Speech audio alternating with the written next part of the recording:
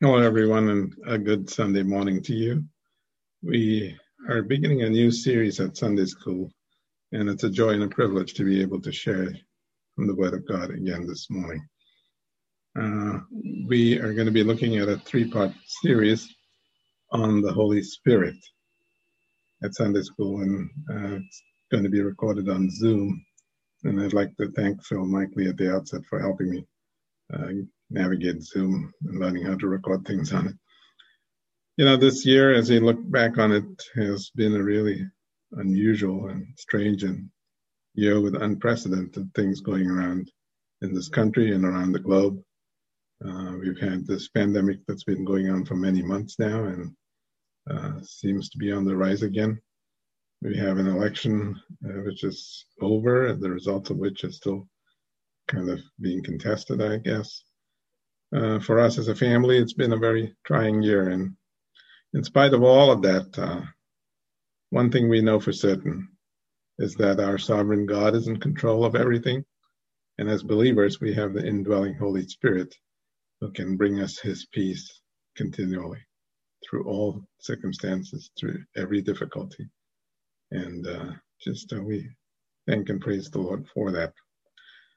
As I was thinking about this topic, you know, we are perhaps more familiar with God the Father and his love for us, and with the Lord Jesus Christ as we remember his work every Sunday at the Lord's table. And we also know that the Holy Spirit indwells the believer. And yet, looking back over the past couple decades, or almost 3 decades, I don't think we have studied the Holy Spirit himself as a person. We've studied the gifts of the Spirit, the spiritual gifts that he gives. We've studied the fruit of the Spirit. But I think maybe one time Dave Glock has done a series on the Holy Spirit. But other than that, I'm not sure that we really studied this. And so it's been on my heart for a while now to do this. And so we will be doing that over the next 3 Sundays and record it on Zoom. The format is going to be, I'm going to, each Sunday, I'll begin with a set of questions. And then as we go through the answers to that, I think the study on the Spirit will come out. In this first session of questions to consider, I'm going to ask right at the beginning is, why is a Spirit-filled life important for the believer? Now, if you were asked, who is the Holy Spirit? Is he a person, a force, or a manifestation? How would you answer that and show that from Scripture? Does Scripture clearly show us that the Holy Spirit is God? And what do the various representations or types of the Holy Spirit in Scripture reveal about his nature? And we're going to consider that in this first session this morning. And I'll just kind of outline that. Why we need the Holy Spirit, the personality of the Holy Spirit, the deity of the Holy Spirit, and representation and types of the Holy Spirit. In the next couple of Sundays, I'll just very quickly go over the outline of the Holy Spirit in the Old Testament. How does that differ from his presence in New Testament saints, in creation, revelation, inspiration, and in people? The Spirit's ministry to our Lord in the Gospels, that's recorded for us in Scripture. The Holy Spirit and salvation, and 3 of the elements that we're going to talk, God willing, next Sunday is regeneration by the Holy Spirit, baptism of the Holy Spirit, and the sealing or sealed by the Holy Spirit. And in the final session, really on the life of the believer, the Holy Spirit and the life of the believer, the permanent indwelling of the Holy Spirit, his power in us, his abiding presence, his role in prayer, fruit of the Spirit, reproducing Christ's character in us, spiritual gifts. I'm not going to dwell too long on the fruit of the Spirit and gifts that the Spirit gives. We'll just talk in general about that because we've already covered that at Sunday school in quite detail. Anointing and filling of the Holy Spirit, the grieving and quenching of the Holy Spirit, and blasphemy against the Holy Spirit, and summary at the end of the third session. So before we begin this morning, let's just commit this time to the Lord. Our God and Father, we just thank you for the free opportunity we have to open your word this morning. Pray that you would speak to us from your word and through your Spirit. Thank you for the fact that the word brings life. And we just pray that as we consider the Holy Spirit, that our hearts would be stirred to desire that spirit-filled life that you want us to have. So we just commit this time to you in Jesus' precious name. Amen. The spiritual power, or the spirit-filled life. You could define a Christian as one who has received Jesus Christ as his or her Savior. One who has received Jesus Christ or his or her Savior, whether that happened as a child, whether that happened as an adult, or it even happened on someone's deathbed. Now, a spiritual Christian is one who displays Christ living through his or her life, and that is accomplished only by the Holy Spirit. Let me say that again. A spiritual Christian is one who displays Christ living through his or her life, and that is accomplished only by the Holy Spirit. Now, just some things that a spiritual life is not. A spiritual life is not necessarily or usually the miraculous or the spectacular. Let me go back to that. But rather the consistent exhibition of the characteristics of the Lord Jesus. So it's not necessarily something miraculous and spectacular that happens all the time, but rather the consistent exhibition of the characteristics of the Lord Jesus in the believer's life. I think I've shared this example in Daily Bread many years ago. There was a little snippet about a street outside of London called Godly Man Street, Godliman, Godly Man Street. And the history behind that is that before London became the city that it is today and was a smaller place, people used to get directions, and one of the directions in that neighborhood was when people asked for directions, they would say, oh, it's the street where the godly man lives. It's the street where the godly man lives. And so that street came to be known as the Godly Man Street. And so that is the spiritual life, the consistent exhibition of the characteristics of the Lord Jesus in the believer's life that people around that person recognized and were able to talk about it. Secondly, the spiritual life or the spiritual life is not based on emotions, although you're likely to feel various emotions as the Spirit works in and through you. And thirdly, the spiritual life is also not something we can study from afar. We are talking about reflecting on the Holy Spirit, but the spiritual life is experienced, and often through difficult circumstances and as the Lord takes you through that. But the spiritual life is marked by purpose, power, and effectiveness. It's not something that you do, but something that you are because of who is living and working in and through you. I'll say there's many Christians, especially in the Western world, many Christians, and in the world across, content to lead an adequate Christian life. What's that? Well, more often than not, they go to church. More often than not, they read their Bibles. More often than not, they pray. They might volunteer at church for some special project and even serve on boards at the church and do things, charitable things, and they are content with that. Let me challenge you this morning. God doesn't call us anywhere in Scripture to lead an adequate Christian life. God doesn't call us to lead an adequate Christian life, but to an abundant life. John 10, verse 10, I'm come that you might have life and life abundantly. He desires to have a daily walking and talking experience with you in which you experience His presence, trust Him for wisdom, for courage and strength, and rely on Him for results. In other words, the Spirit-filled life. So as we go through this study, just two questions. When you hear the phrase, the Spirit-filled life, we've seen what it's not and what it is. And a practical application, are you open to knowing and experiencing more of the Holy Spirit in your life?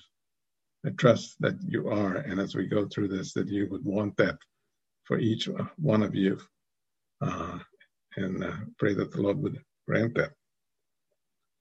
Now, who exactly is the Holy Spirit, he or it? You know, the truth of the personality or the personhood of the Holy Spirit is of fundamental importance to the believer. Even among believers, there are some who have this concept of the Holy Spirit as some kind of a force. For those of you who are sci-fi science fiction fans, and the Star Wars series is a kind of the May the Force be with you, we have this idea that the Holy Spirit is a force and not a person. Now, over the centuries, many groups have denied his personality and deity. Some who deny his distinct personality use the term personification of God. That's not the same. The Holy Spirit is not a personification of God. He is a person, the third person in the Trinity. Now, why do we say that? Well, firstly, the Holy Spirit has the attributes of personality.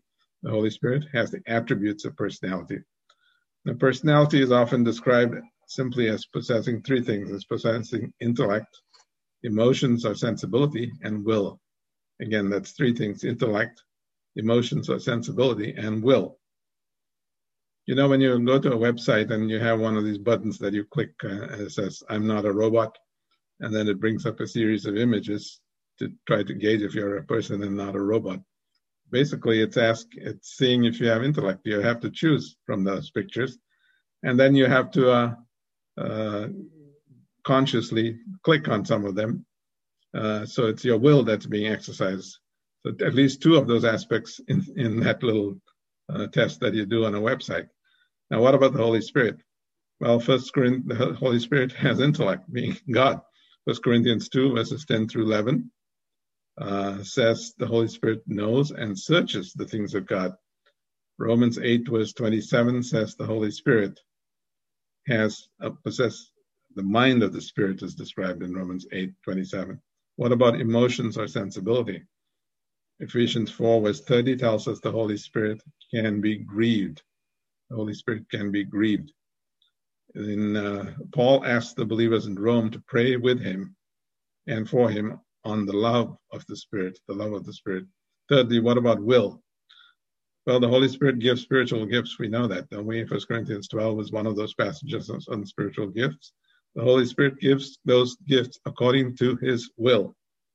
In Acts 16, we see that the Holy Spirit directed the activities of God's servants. He forbid Paul to preach in Asia and Bithynia, and then he led Paul through the vision of the man from Macedonia. So the Holy Spirit has all the attributes of personality: intellect, emotion, and will. The Holy Spirit also performs the actions of personality. Now, actions that are attributed to the Holy Spirit in Scripture cannot be attributed to just a mere force or influence. Such actions are those of a person and proving personality. What are some of those actions? Well, the Spirit teaches. John 14, verse 26. The Holy Spirit whom the Father will send in my name, he will teach you all things.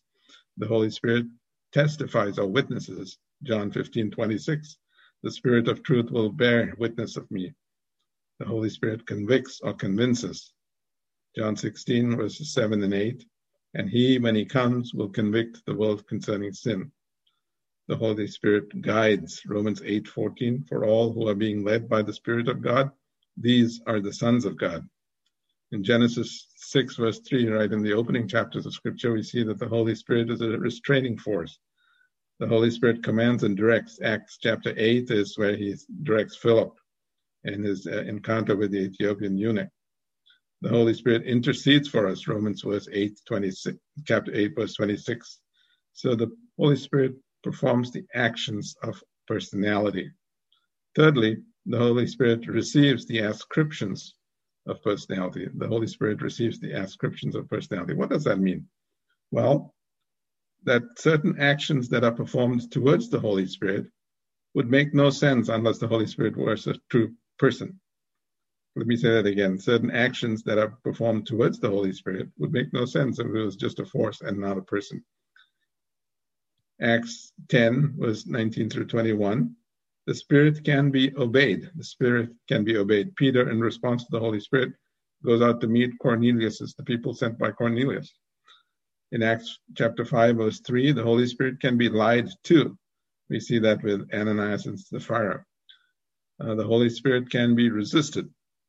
A person can be resisted.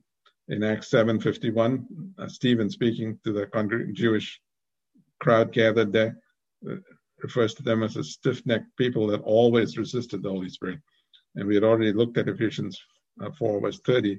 The Holy Spirit can be grieved. So three things. The Holy Spirit has the attributes of personality, performs the actions of personality, and receives the ascriptions of personality. So what are the ramifications of the truth of the personality of the Holy Spirit? Well, since the Holy Spirit is a person, a personality, and has a personality, we should expect him to relate to other persons as a separate and identifiable personality, a separate person in the Trinity. And that is what Scripture shows us.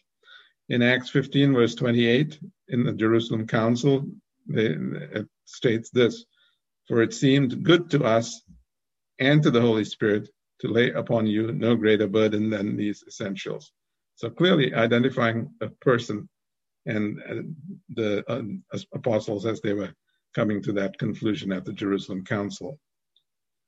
The Lord Jesus Christ in John 16:14 says, "He," speaking of the Holy Spirit, "will glorify me, for he will take of mine and will disclose it to you." Jesus clearly distinguishes the Holy Spirit as a separate person from himself. In Matthew 28:19, when you have the Great Commission, it's baptizing them in the name of the Father and of the Son and of the Holy Spirit. Three separate entities, three separate persons of the Trinity are mentioned there.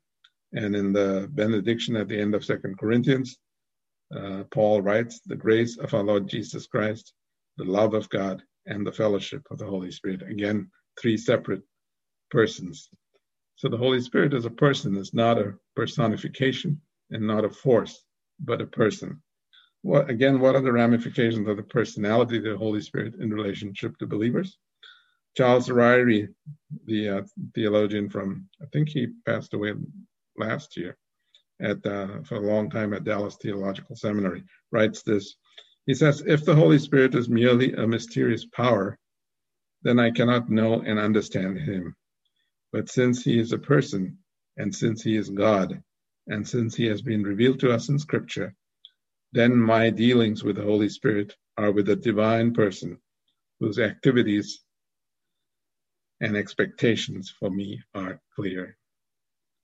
My dealings with the Holy Spirit are with a divine person whose activities and expectations for me are clear. The psalmist in Psalm 139 says, "Where can I go for your spirit? Go from your spirit?" The answer is nowhere. He is always with us. So the Holy Spirit is a person. Next, the deity of the Holy Spirit, God or ghost, the deity of the Holy Spirit. Not only is the Holy Spirit a person, he is a unique person because he is God. If the deity of the Holy Spirit is denied, as Arius did in the 4th century, and Arianism, then if he is not God, then he is considered merely a force or a created being. So what does Scripture tell us about the Holy Spirit, and what are proofs of his deity? Firstly, the names or appellations of the Holy Spirit. The fact that the Holy Spirit bears divine names in Scripture is a proof of his deity. 16 times he is related by name to the other two persons of the Trinity. In 1 Corinthians 6:11, he is called the Spirit of our God. In Acts 16, verse 7, in the Greek text, he is called the Spirit of Jesus. In addition to that, he is also identified with the works of deity. In Romans 8, verse 15, he is called the Spirit of adoption, indicating that he plays a part in the adoption of the believer into the family of God. In John 14, verse 16, where Jesus calls the Holy Spirit another helper, the word that's used for another literally means another of the same kind, Jesus referring to him of the same nature as God. So these names of the Spirit reveal him as equal in name, in power, and in nature with the Father and the Son. What about, again, other aspects of the deity of the Holy Spirit, attributes of the Holy Spirit? And we've studied the attributes of God and some of his grace, his love, his sovereignty, his justice at previous times. What about the attributes of the Holy Spirit that show that he is God, that are revealed to us in Scripture? Well, firstly, omniscience. 1 Corinthians 2, verses 11 and 12 says this, even so the thoughts of God, no one knows except the Spirit of God. Now we have received not the spirit of the world, but the Spirit who is from God, that we might know the things freely given to us by God. So the thoughts of God, no one knows except the Spirit of God, because he is God, omniscience. What about omnipresence? The psalmist again in Psalm 139, verse 7 says, where can I go from your spirit? If I go to the highest heaven, you are there. If I go to the depths, you are there. The answer is nowhere. The Holy Spirit is omnipresent. And what about omnipotence? Job 33 verse 4 says, the Spirit of God has made me, and the breath of the Almighty gives me life. The Spirit of God has made me. Only God can do that. Only God can do that. The Spirit is also said to be truth. In 1 John 5:6, it is the Spirit who bears witness, because the Spirit is the truth. The Spirit in Romans 8 verse 2 is also said to be a giver of resurrection life. Romans 8 verse 2. He is the Spirit of life who will give life to our mortal bodies at the resurrection. Only deity can impart that kind of life. So he is said to put not only the names and appellations of the Holy Spirit are those of God, the attributes of the Holy Spirit are those of God. What about the actions of the Holy Spirit? Many of the works of the Holy Spirit recorded for us in Scripture are only those that can be performed by God himself. Such actions would therefore demonstrate the deity of the Holy Spirit. Firstly, the act of creation. Right in the opening verses of Genesis, in the beginning God created the heavens and the earth. That God is the plural Elohim. But then in verse 2 it says the Spirit of God was moving over the surface of the waters. And from the New Testament names of the Spirit, we know that this is the Holy Spirit who is present at creation. Some other passages that link creation to the Holy Spirit are Job 26, verse 13. I don't have it listed on the PowerPoint here, but Job 26, verse 13, Psalm 33, verse 6, and Psalm 104, verse 30. The act of inspiration, 2 Peter 1:21 tells us, for no prophecy was ever made by an act of human will, but men moved by the Holy Spirit spoke from God. Men moved by the Holy Spirit spoke from God.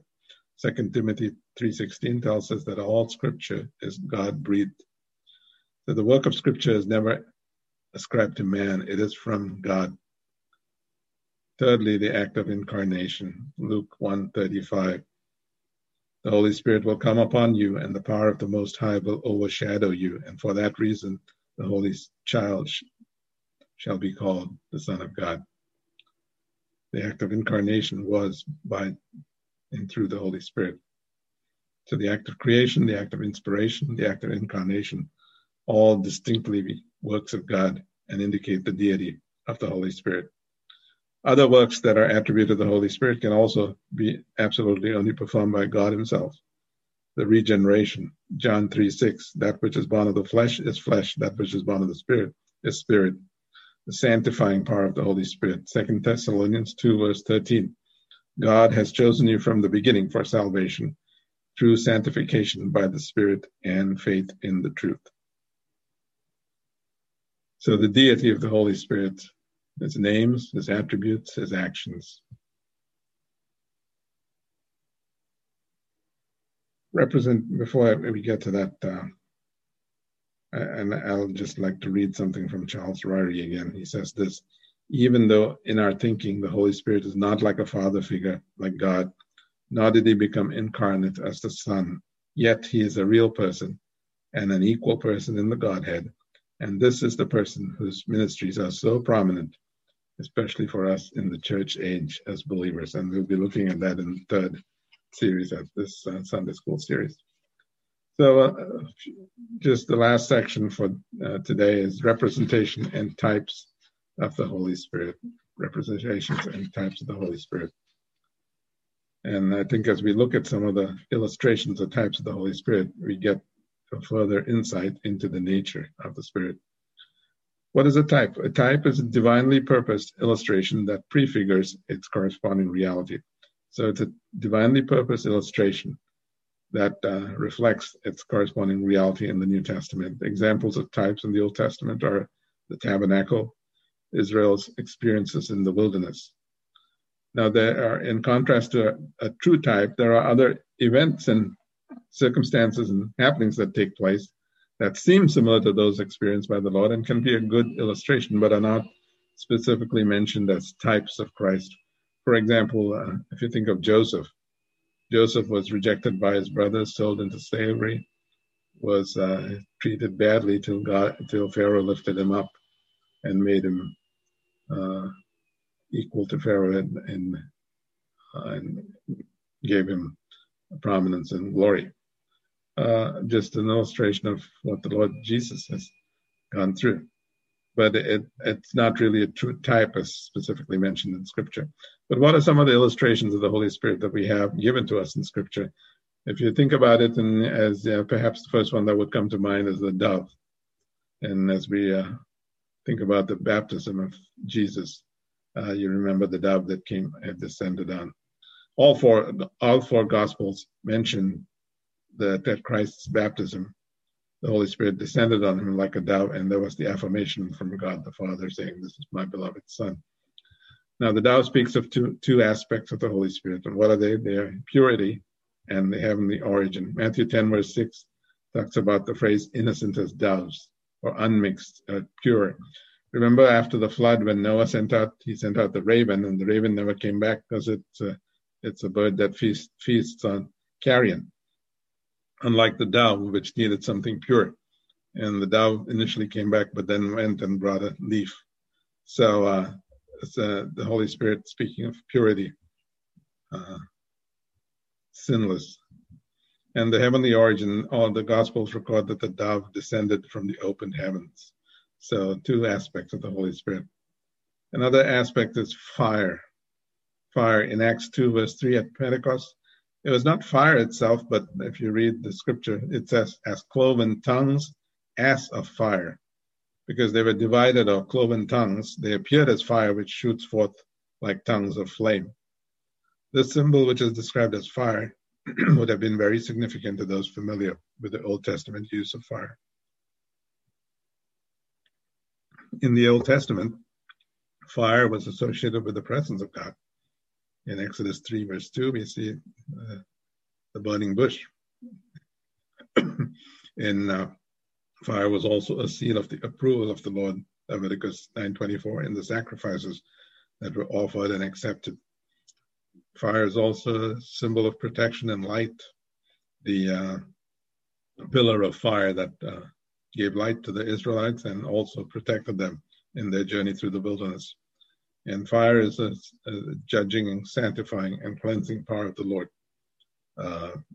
Leviticus chapter 10, verse 2. And you also see that in Isaiah 6 in the vision that Isaiah has. And you see the burning coal that's placed on his lip, cleansing him. Another symbol is clothing. You may not think of that as, but Luke 24, verse 49 says, Christ told the disciples to tarry in Jerusalem till they were clothed with power from on high. Clothed with power from on high. This emblem of clothing has four elements that tell us about the character of the Holy Spirit. What is it? First one is power. Why? Because the clothing was from God, from power from on high. Secondly, protection. Just as clothing protects us from the elements, the Holy Spirit protects those he covers and indwells. Third is a symbol of holiness. Again, it is from God. The Holy Spirit is God. And fourthly, belonging and representing God. When you graduate from a school or college, you get to wear those robes and the hood and that represent the school. Yet you belong to that school. You're graduating out of that school. And also as you go forth, you're an ambassador for that school or college. So also with the Holy Spirit, we belong to him and we represent him and represent God in this world that we live in. Another symbol is oil. In Luke 4:18, Acts 10:38, 2 Corinthians 1:21. Oil is a type of the Holy Spirit because of its divinely purposed use in the Old Testament. Why do I say that? You see the necessity of the work of the Holy Spirit in preparation for ministry of the New Testament believer as typified by the anointing with oil at the induction of priests for service.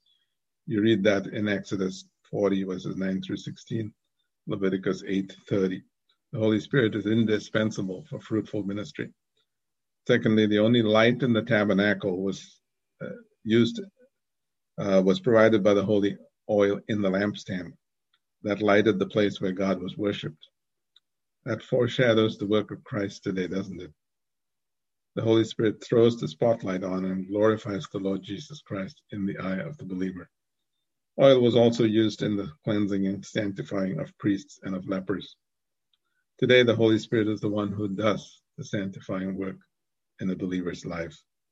So just some illustrations of the Holy Spirit that give us insight into his nature.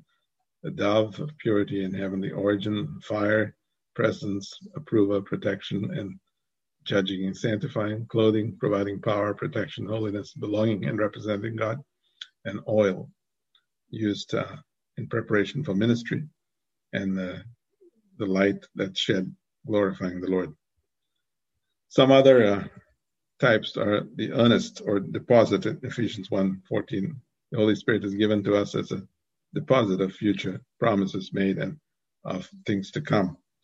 A seal, Ephesians 1:13, implying ownership by God, security, and permanent guarantee. And we'll be looking at some of that in the coming sessions. Wind. Wind is invisible. It blows where it needs to. Jesus tells that to Nicodemus in John 3. You cannot control it. Its work is powerful. Think of hurricane winds. And then the last symbol is water in John 4, speaking to the Samaritan woman, the eternal life that springs up, abundant life overflowing, speaking of the work of the Holy Spirit in the life of the believer. So in this first session, we've covered a lot, the need or the importance of the Holy Spirit in the believer's life, proof of the person and personality of the Holy Spirit, proofs from Scripture of the deity of the Holy Spirit, and representations and types of the Holy Spirit from Scripture that give us some better insight of the character of the Holy Spirit. So we asked those questions in the beginning of this session, so I trust if someone asks you if the Holy Spirit is a force or a person, you can give the right answer based on Scripture. Or if someone says, I'm not convinced that the Holy Spirit is truly God, you can show them from Scripture that he absolutely is God. In the coming sessions, we'll look at the Holy Spirit in the Old Testament, what happens through the ministry of the Holy Spirit at salvation, and then the ongoing work of the Holy Spirit in the life of the believer over the next two sessions. But this morning, if you don't know the Lord Jesus Christ as your Savior, you don't have the Holy Spirit. But you can do so even today. You see, God loves you and wants you to be saved, to live with him forever. A simple prayer, Lord Jesus, I know I'm a sinner. I'm sorry for my sin and I need you. I know you paid the price for my sin on the cross, and I want to receive you as Savior. If you do that, you will be saved. And the Holy Spirit that we've been talking about this morning will indwell you permanently and will guide you in the truth. There is rejoicing in heaven over every soul that turns to the Lord. God willing, next session we will study some more aspects of the Holy Spirit. But as we look on these, I trust it is a blessing as we consider the person of the Holy Spirit, the deity of the Holy Spirit, and his nature, and the fact that he does indwell us. What a privilege to be a believer and to know that we are sealed by the Holy Spirit until the day of redemption. Let's just close in prayer. Father, we just thank you for your word. Thank you for the many insights it gives us into your nature, into the nature of the Holy Spirit, that he is a person, he is God, and he is with us. Thank you for such a privilege we have. Thank you for the Holy Spirit that indwells us permanently and guarantees our eternal security in Christ. We just look forward to the day when we shall see you face to face. And we just pray that this study has been a blessing and that would speak to our hearts, and that we would desire the spirit-filled life that we talked about, not just content with inadequate